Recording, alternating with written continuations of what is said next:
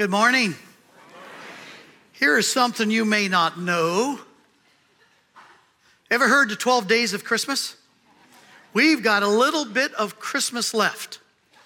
Ever since the 4th century, all Christians, the church, they celebrated the season of Christmas, the 12 days. And the first of the 12 days was December 25th. So Christmas has not ended until today. Merry Christmas.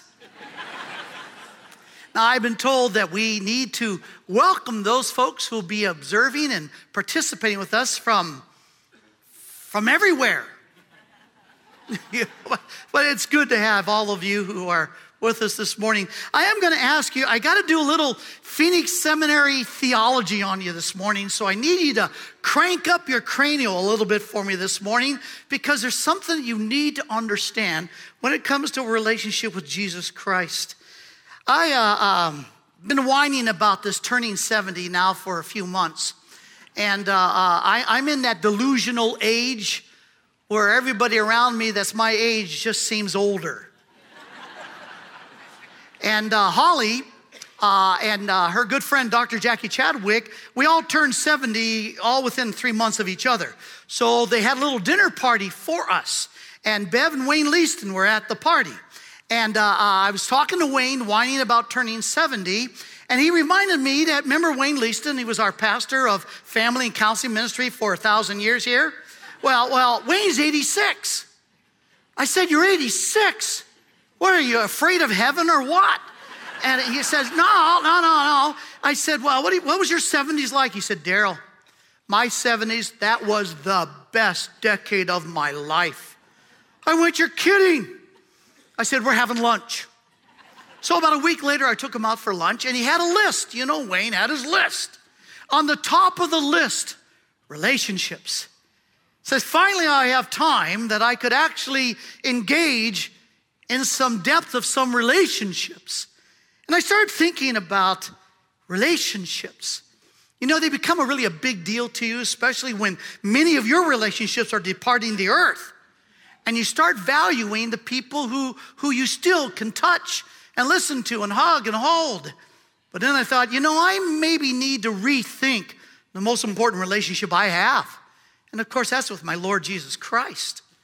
And what I'm talking about is this. It's so easy, at least for me, for Jesus to drift into, as far as a relationship, to an icon. Kind of somebody that I worship as my Lord. No question he's my Lord. That's why I worship him. And he's my Savior. No question. That's why I'm grateful. And I praise him. But sometimes I feel like I'm his defense attorney. Because I believe in him and I argue for him and I defend him. And it's like I'm on retainer and he's my client. And I'm thinking, something is wrong with this. And then Jesus says something like this in the Gospel of John. In chapter 15, he says this in verses 14 and 15, you are my friends if you do what I command you.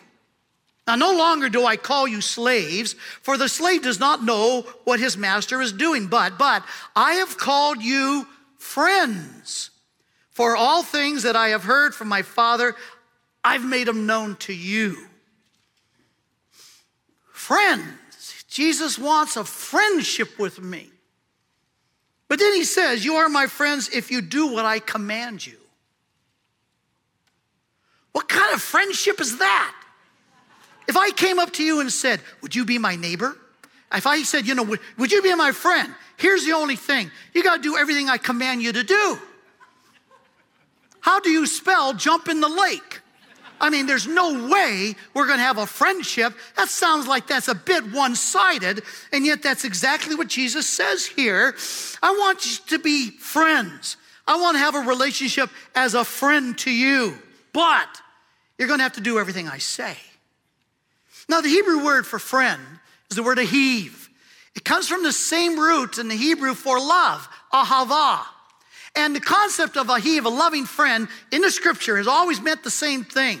You are concerned about the well-being of another. When you are consumed with the well-being of another, that is friendship. That is loving friendship. And that's what Jesus says that he's offering right here. But he says, you ever better obey everything I say. I don't know, that sounds more like slavery to me than a friendship. So open your Bibles to the Gospel of John. Because if you want to learn about Jesus as a fulfillment of all the Old Testament prophecies, well, then study the Gospel of Matthew. If you want to learn how Jesus is the perfect example of a human being, of a person, well, then study Luke. If you want to study, is Jesus really the answer to the real questions of life? Well, then study Mark. But if you want to learn the heart of Jesus, it's the Gospel of John. It's the Gospel of John. I've spent the last year just restudying, reviewing this remarkable gospel. Remember, John was the closest friend to Jesus when he was on this earth. What was his nickname? The disciple whom Jesus loved. I mean, it's because of John we have John 19, the only eyewitness account to the crucifixion of Jesus. Why? Because he was there. All the other lugs took off. He was at the foot of the cross. That's why the church fathers as far back as Irenaeus in the 2nd century, who was a student of Polycarp, who was a disciple of John in the 1st century. Who cares? I care. Because they all say this is John's book. This is John's eyewitness to his intimacy to the very heart of the one who loved him so, his friend Jesus. And John even tells us why he comes back. He read Matthew, Mark, and Luke, most likely, but he comes back later and writes this Gospel of John. And he says, let me tell you why I'm doing this. At the very end of John, he says this in chapter 20, verse 30 and 31. Therefore, many other signs Jesus also performed in the presence of his disciples, which are not written in this book. Not everything Jesus did is in this book. This book's got a very direct purpose and meaning. He says, but these have been written for one reason. So you know Jesus is the one. So that you may believe that Jesus is the Christ. He's the one God provided for the provision of our forgiveness and a relationship with him as a Father. And he's the Son of God. Jesus is the one who knows God and will let us know everything God wants us to know. And by believing, by faith, trusting him, that we would have this kind of life in his name, this eternal life, which is actually a relationship with God. Remember a few weeks ago, Pastor Jamie clarified for us the difference between religion and relationship. See, religion is simply self-reformation. I want to be a better person. Well, if you want to be a better person, then you got all kinds of religions to choose. Hindu, Buddhism, Islam, anything. Religion is basically reform. But that's not a relationship. A relationship is where I'm not into self-reformation. I'm into transformation. I want my soul changed. I don't want to be better. I want to be different. And I want to be my soul to be different. And apparently Jesus is the one in a relationship that creates that transformation. This isn't about religion. Jesus never was into religion. So in these first 5 verses of chapter 1, he says, no, now that this is about a relationship, again, Paul says in 2 Corinthians chapter 6, don't you know God said, I'll be a father to you. You're not just a mere creature anymore, fearing your creator, trying to guess and figure out what God wants you to do with your life. But rather you are now sons and daughters with a heavenly Father who wants you, has made known all things that he needs for you to know. Well, in this relationship, he takes the first 5 verses, and this is where I've got to give you, we got to dig deep a little bit for some theology. Now, relax. There'll be no test, no quizzes. You won't be graded. Well, at least not by me. The Bema seat, that's a different story. But the fact is, I want you to look at these first 5 verses because out of the gates, John wants you to understand who Jesus is. Why would he say, I want to be your friend? But to be my friend, you're going to have to obey all my commandments. That doesn't make sense. But it will if you listen to what John says here in the first 5 verses. It all begins with in the beginning. Look at verses 1 and 2 of John chapter 1. In the beginning, John says, was the Word. And the Word was with God, and the Word was God. He was in the beginning with God. Now, what is this in the beginning? What beginning? The beginning. The same one referred to in the very first verse of the Bible, Genesis 1:1. In the beginning, God created heavens and the earth. This beginning is before anything was created. Any angel, any galaxy, any universe, any dimension. Before anything was created, there was God. He was there. He's the creator. But was he alone? Later, John's going to tell us in 1 John 4:8 that one of the basic essence nature of God is that God is love. Now, I know we've heard that all over the place. We're kind of immune to it. But remember, love is not just something God does, like John 3:16, God so loved the world. Love is sometimes a verb, but in that verse, it's not a verb. The verb to be is. God is. That's the verb. Love. Love is the predicate nominative. You go, whoa, write that down, sweetheart. That's worth something. No. Listen. Predicate nominative simply means it restates the nature of the nominative, of the subject.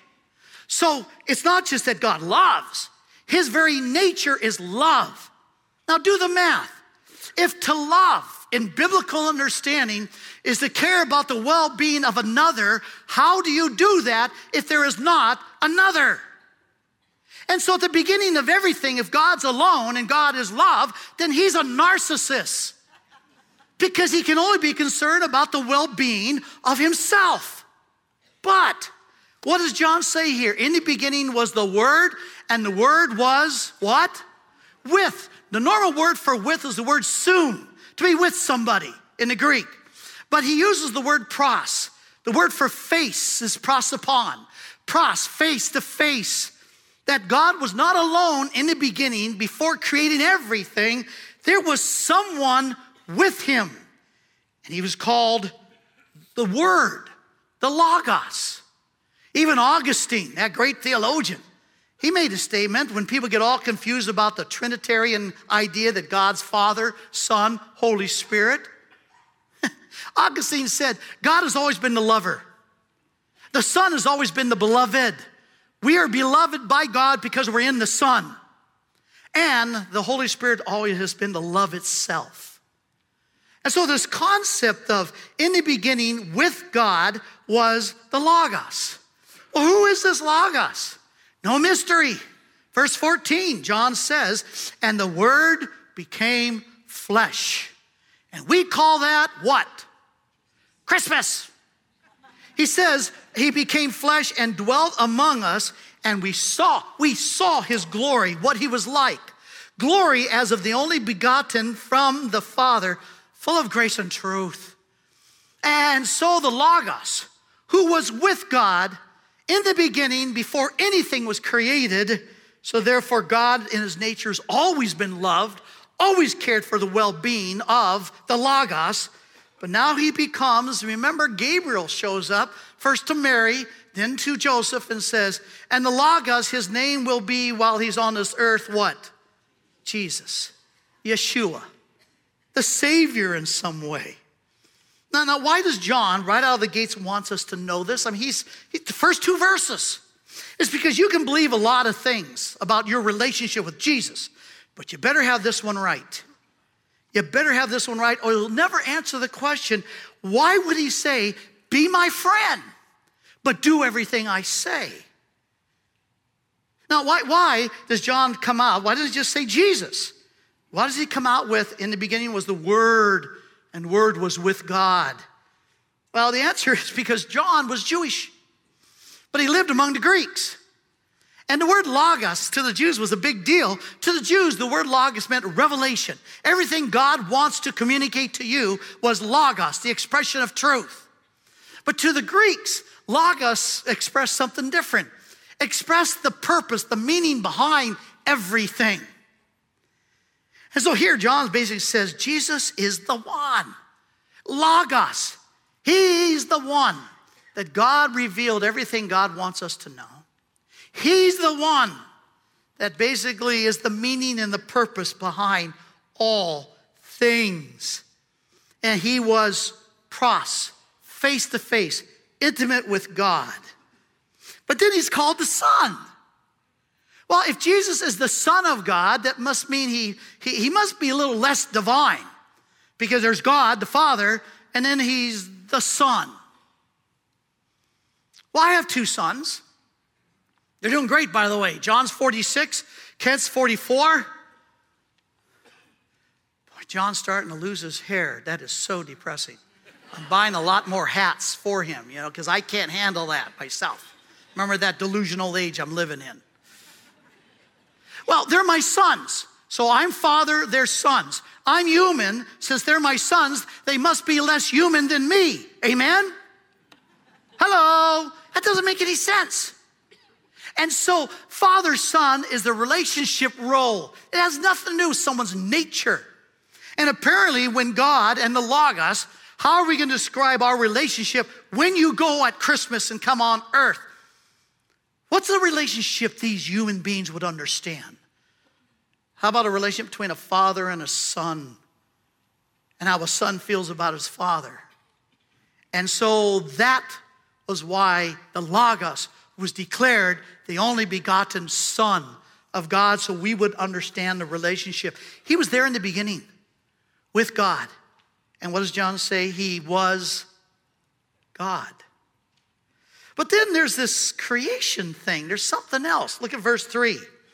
All things came into being through him, the Logos. And apart from him, nothing came into being that has come into being.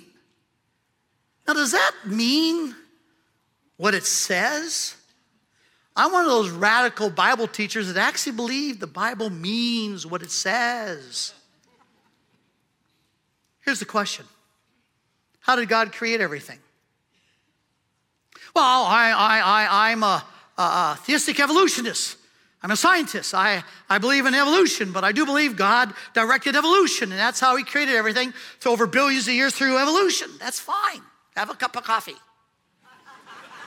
No, I believe it was 6 days. God could literally create everything in 6 days. Come on, he's God.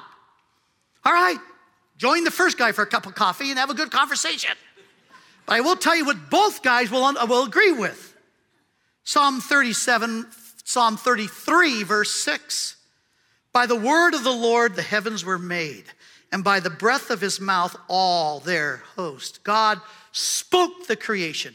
How he did it, the mechanisms he used, not a big issue with me. But the fact he spoke creation. Now here's the question. Whose mouth did the breathing? The Father or the Son? Because how does the Bible begin? In the beginning, God created the heavens and the earth, spoke everything into existence. Next time you're with somebody and they're acting a little bit self-divine, or you have a little bit of vision of self-divinity, just ask them or yourself the very simple question. Show me the last galaxy you created out of nothing. Because divinity necessitates the ability to create out of nothing. The heavens and the earth and the world and its host. John says, all things came into being by him, the Son, the Logos. And apart from him, nothing came into being that has come into being. Could that be any more clear? I know there's a few of you saying, well, you have another verse? You know me. Paul says, okay, you want to make it clear? Let's make it clear. In his little letter to the Colossians, he says this in Colossians chapter 2. Chapter 1, verse 13, for he says, God rescued us from the domain of darkness and transferred us to the kingdom of his beloved Son. Who's the Son? Verse 15, the Son is the image of the invisible God, the firstborn of all creation. For by him, all things were created, both in the heavens and on the earth, invisible, visible, whether thrones or dominions or rulers or authorities, all things have been created through him, the Son, and for him, the Son. Yeah, but it says he's firstborn. I've got the little knocks on the door. Hello, we're here to make sure you understand that Jesus was the first created being.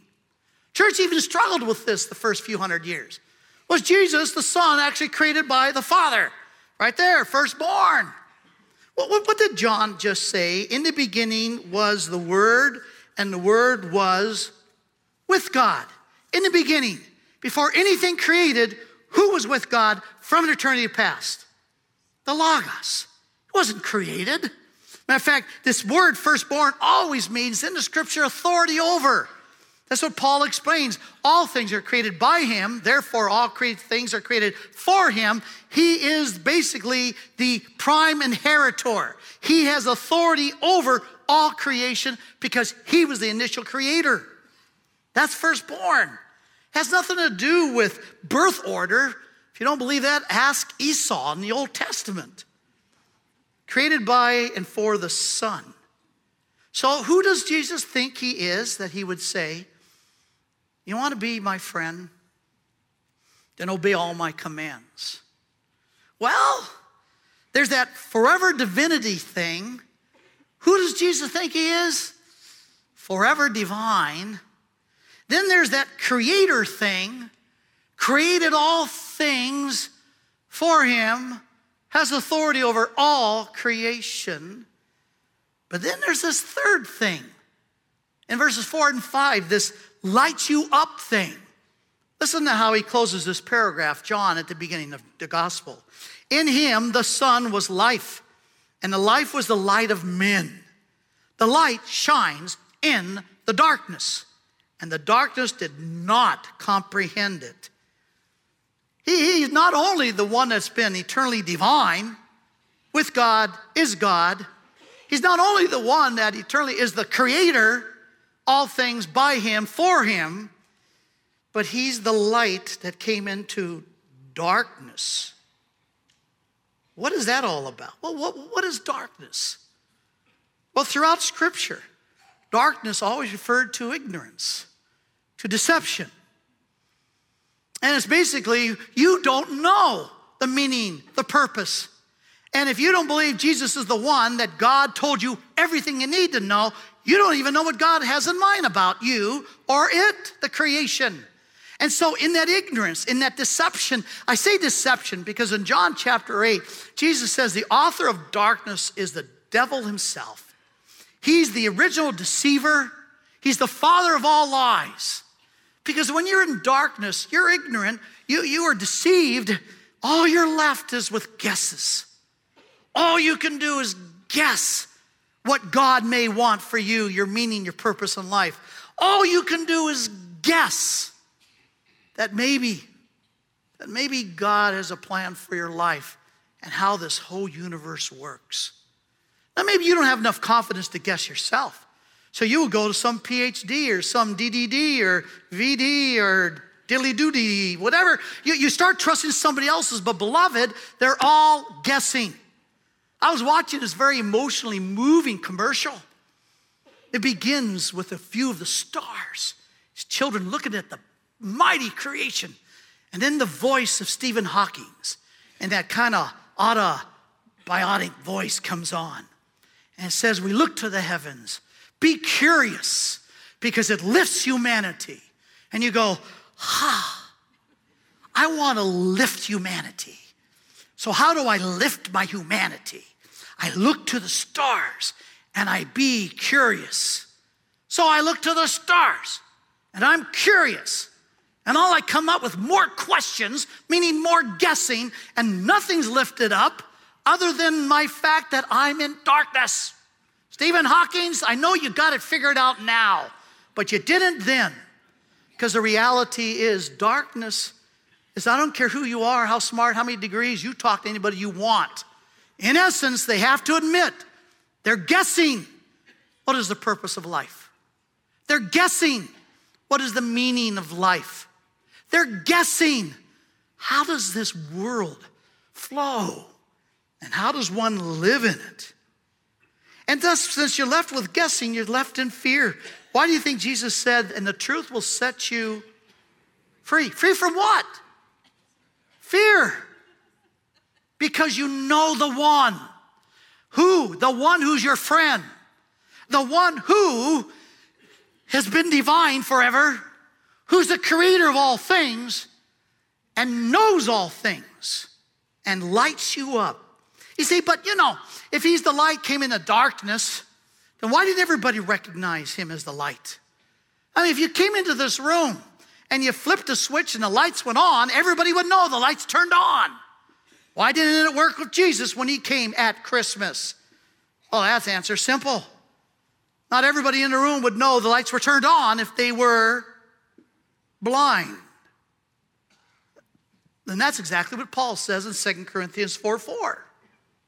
The God of this world has blinded their eyes so they could not see the light when the light switch was turned on, and they held on to their guessing because their guessing served themselves better than knowing what the truth is.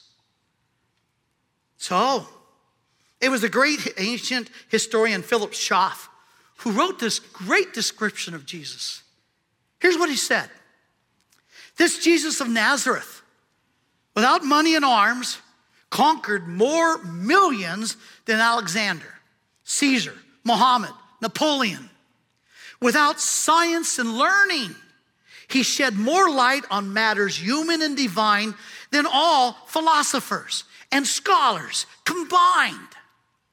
Without the eloquence of schools, he spoke such words of life as were never spoken before or since, and produced effects which lie beyond the reach of orator or any poet. Without writing a single line, he set more pens in motions and furnished themes for more sermons, orations, discussions, learned volumes, works of art, and songs of praise than the whole army of great men of ancient and modern times. This is my friend. This is the one. So maybe Jesus says, I want you to be my friend, but I'm serious. I want you to be able to experience my friendship. And if my friendship is that I am totally committed to your well-being, the only way you're ever going to experience my friendship is if you trust me enough to do everything I've told you to do. It's the only way you'll enjoy the friendship that I'm offering you. Yes, I come to church and I worship. I worship during the week because he is Lord. And yes, I live my life out of gratefulness because he's my Savior. I am forgiven and been adopted as a child, a son with a heavenly Father. But during the week, I have a friend. And I do everything he says. Because I can experience his friendship. And it is in this relationship my soul is transformed. I'm not into religion and self-reformation. I'm not trying to keep a lot of rules and regulations. I'm not trying to impress people about how spiritual I might be. It's a relationship with my friend. And for me to enjoy the experience, that relationship of friendship, I need to do everything he says. I need to obey every command. Oh, great. Now I got to go and memorize all the commands of Jesus. And so I'm going to write them on a piece of paper and put them up, and I'm going to check them off every day. Monday, 40 commands of Jesus, 20 commands of Jesus. Boy, I got to spend the whole week trying to remember all the commands of Jesus. You know, when Jesus called us sheep, that was not a compliment. Sheep are the dumbest animals on the planet. Jesus made it really easy. Let's go back to that paragraph when he said, I want to be your friend. And I want you to be my friend. Back in John 15, he said this in verse 12, just a couple verses before. This is my commandment. Not plural, not 40, 50, 60 of them to try to keep them like a religious list. But this is my commandment, that you love one another just as I have loved you. For greater love has no one than this, that one is willing to lay his life down for the well-being of his friend. And that's what he did for us. And that's what he's calling us to do for each other. So apparently the commands of everything that Jesus says, do everything I command you to do, has something to do with the way we treat people. Well, how do we treat people? We care about their well-being. Anybody that I bump up against, what's on my mind? What can I do? Is it a kind word? Is it stop and pray for them?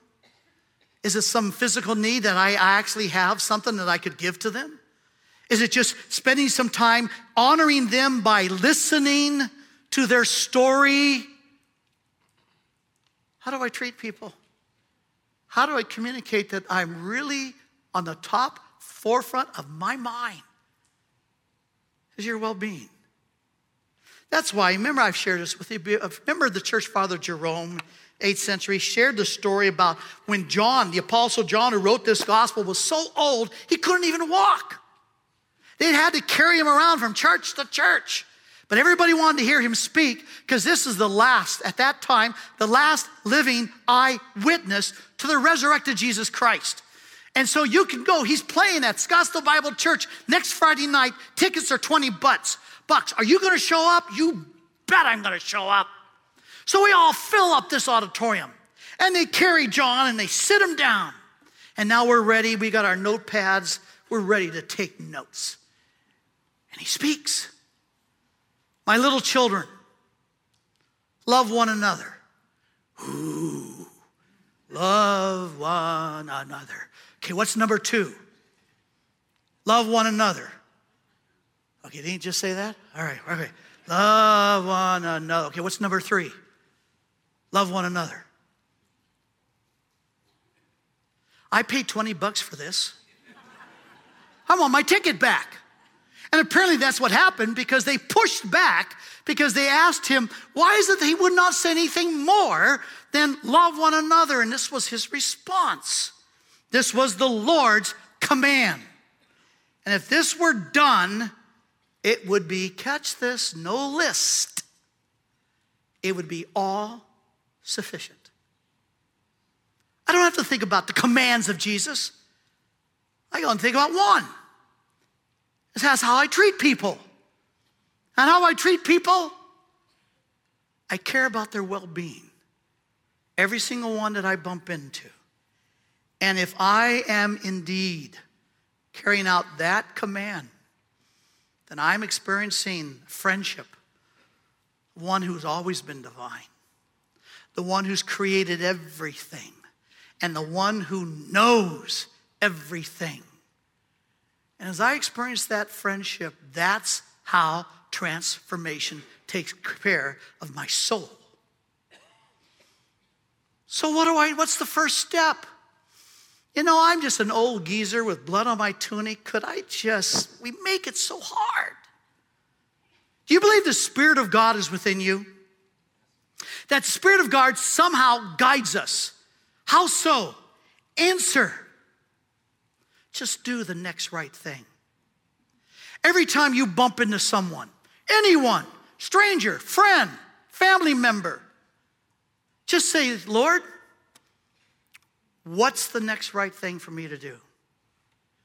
Because we are justified by his truth, and his truth is what is right. The commands of Jesus Christ are always right and precious altogether. So all I've got to do is just, Daryl, do the next right thing.